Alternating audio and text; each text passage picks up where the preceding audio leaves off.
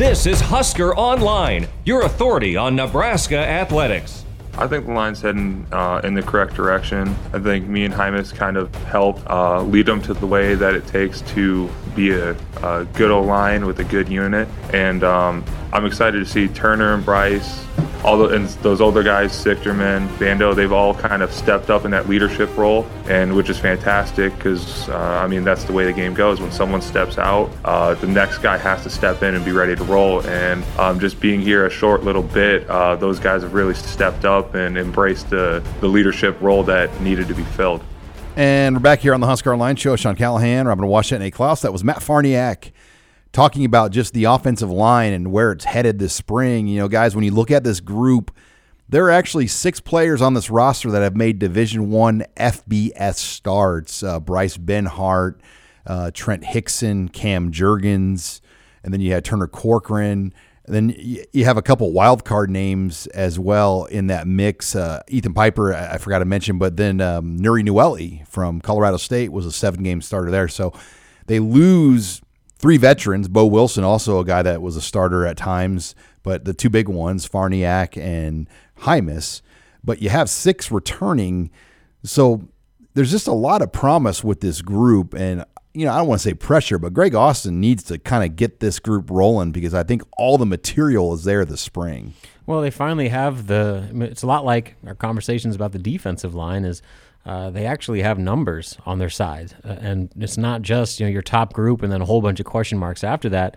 There's as much depth on that offensive line as we've seen in some time here. And a lot of that just comes with, the work they've been able to do on the recruiting front over the past few classes where, guys have actually stuck and they haven't had those like glaring busts to where, there was a complete swing and a miss. So, you got a projected starters right now, but you could make the case for a handful of other guys as to potentially, make a run for starting jobs or if nothing else, make a crack in the rotation. And that is the best problem to have ever, especially with the Big Ten offensive line. You can't get by with just 5 guys or even 6 guys. You need 7, 8, or maybe even more. And on paper, it appears that they have that. They just need a lot of those young guys with all that potential.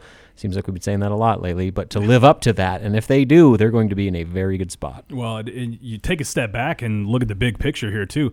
There's not a senior in that group.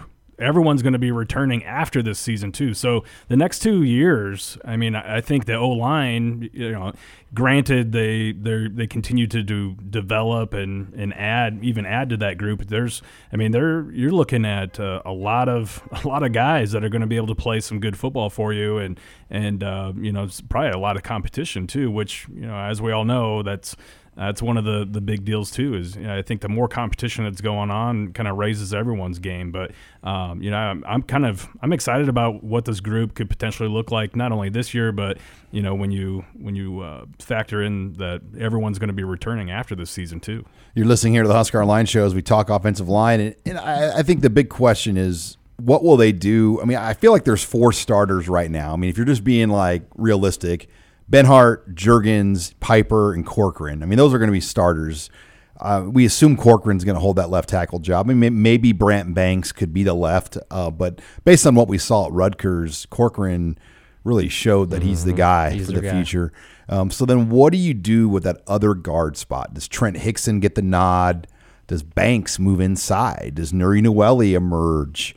I think there's a lot of ways they can go, and Greg Austin's always been play the best 5 guy. There was always a cry like, why is Will Farniak not playing at center? He's number 2 on the depth chart. And, that's not how they operated. They wanted to play the best 5 guys. And sometimes your 6th guy can play multiple positions. And we've seen Austin move things around to ensure the 5 best players are on the field. Go back to his first year when Tanner Farmer moved himself to center. Who was the center that first year that Tanner Farmer took over for? Oh, blanking. Boy, I don't even. He wasn't. Didn't do a very good job though. And then they moved Farmer to center, right? Yeah. Boy. Yeah, I'm totally drawing a blank. Yeah, Gerald Foster, Farmer, Bo Wilson didn't play center. No. Gosh, who would have been the center that first year? the fact that we are completely drawn a blank, I think, tells you that it was, whoever it was kind of, they left a lot to be desired there. But yeah, I can't even. I don't recall. I just remember Farmer took over at the start of Cole Conrad. That's right. So Cole Conrad started out as the center and then got unseated because they wanted to get Bo Wilson on the field at that time, and then that put Farmer into center. Yes. And that's kind of been the formula with Greg Austin. He's like, move and play the best 5 guys. Mm-hmm. We're not worried about having a number 2 center and a number 2 right guard and a number 2 left guard.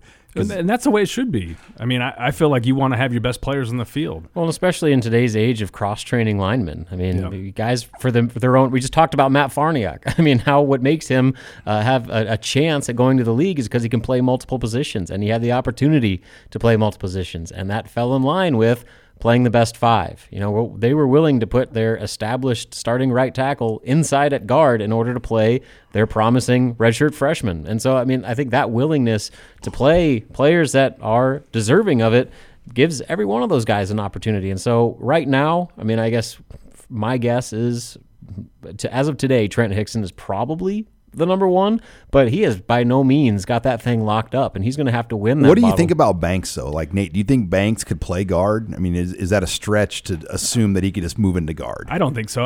I feel like he could play guard. And I kind of go back to a guy like Zach Stirrup, who was a tackle, who is a big body, obviously, somebody who you probably looked at and thought, okay, well, he's strictly a tackle, but he moved inside, played some guard, did well, and kind of had a little bit of a basketball background. Brant Banks is the same way. I mean, he's somebody who, I think obviously he's a really big guy, but I think that he could move in and have no problem playing guard. And I forgot Brock Bando. I mean, he would be in this conversation too, I think, when you're trying to find that 5th guy. I mean, he's played a little bit of football over the years, so that will be interesting, just how they play that out.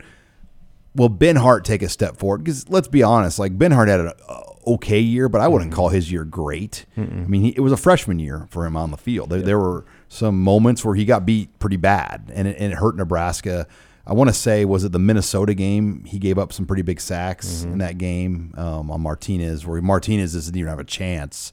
But he played well at Rutgers. I mean, Nebraska's entire line played great at Rutgers. So, yeah, I'm intrigued just to see some of these guys. And I think we've named all the other. Ezra Miller will be interesting to see if he is even going to be a factor, because he's had some personal things that caused him to quit football. Then he came back. So is he even going to be a factor at all, let alone this year for Nebraska? Yeah, and I'm honestly intrigued by Newelly. I mean, I think we've been talking about him forever, and it seems like now is his best opportunity to really showcase what he's all about. And he's a guy that started games before. As a true freshman in his second year of American football. You can't overlook that. I mean, the guy's just getting started with his development, and so he's probably primed to really take a step forward. And so, like I said, right now my guess would be Hickson, but that is by no means a lock whatsoever at that other guard spot. Yeah, and does a veteran guy who's been in the program for a long time, like a Matt Sichterman, finally take a step forward? You heard Farniok in the open there kind of mention him as somebody who could step up, and so that's another name to potentially watch out for, to be in the mix there. All right, guys, when we come back, we are going to talk secondary, as there's a spot open there as well. We'll discuss that next. You're listening here to the Husker Online Show.